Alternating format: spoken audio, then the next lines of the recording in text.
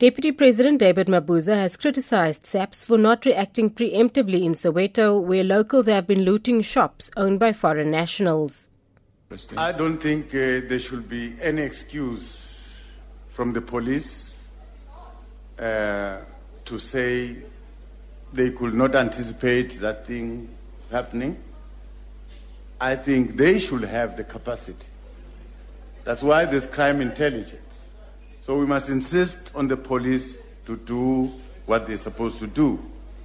There can be a place in South Africa that it's a no-go area.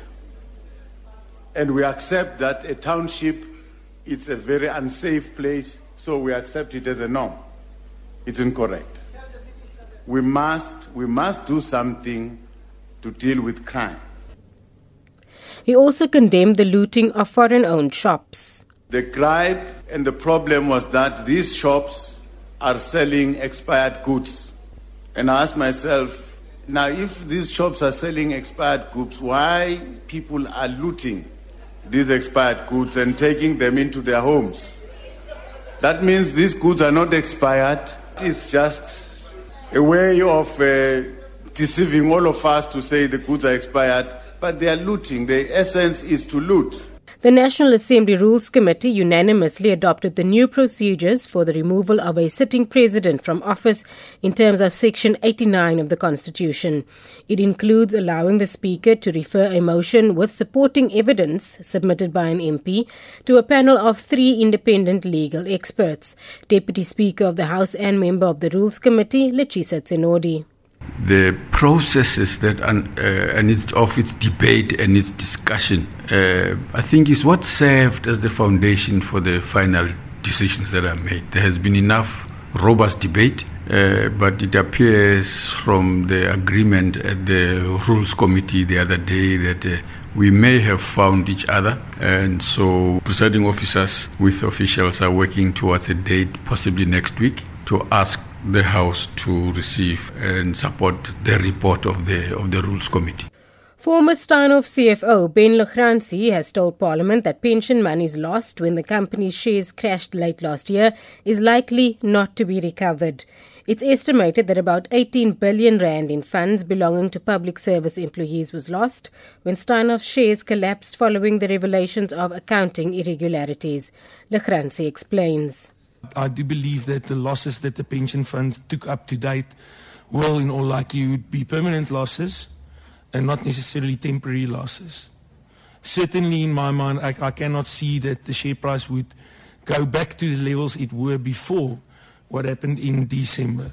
And you can see that from the numbers that Steinhoff released. An independent panel of experts set up to consider how to mitigate the impact of the VAT increase from 14% to 15% has presented to Parliament what additional items must be included in the current list of zero-rated items. The panel considered 66 products suggested by the public, but trimmed the list to 8. The list includes bread and cake flour, white bread, disposable nappies, sanitary products and school uniform. Panel chairperson Professor Ingrid Woolard explains how poor households will benefit. So the items that we suggest, we estimate that about 2.8 billion would be returned to those bottom 7 deciles. So the bottom 7 deciles would be paying 3.1 billion extra in VAT, but through the additional zero rating, 2.8 billion would be returned to those households. So it's not perfect. Of course, some households will not get the full benefit, but that was the sort of way that we approached it. Justice Committee members were surprised this week when they learned at a meeting that Matole Motshega was no longer the chairperson or a member of the committee. It convened to discuss how to proceed with the inquiry into the public protector Busisiwe Mkhwebani's fitness to hold office.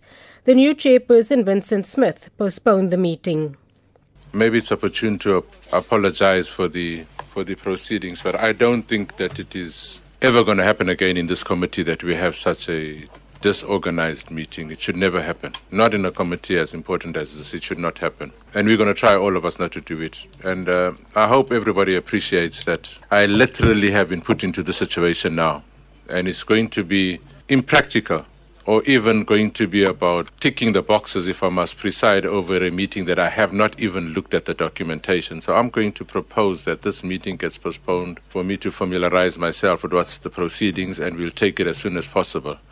British Prime Minister Theresa May says the UK is determined to re-energise its long-standing relationship with South Africa. May was in South Africa as part of a 3-country visit to Africa that includes Kenya and Nigeria. She says the UK, as South Africa's largest trade partner, supports President Cyril Ramaphosa's investment drive and encourages British firms to invest in the country. The UK has long been the biggest investor in South Africa and is the second biggest investor across Africa.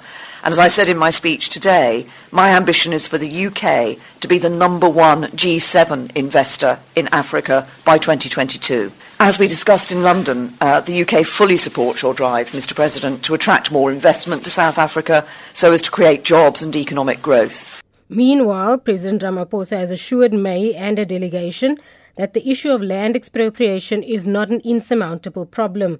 He says, like apartheid, the country will solve the issue of land expropriation without collapsing the country's economy.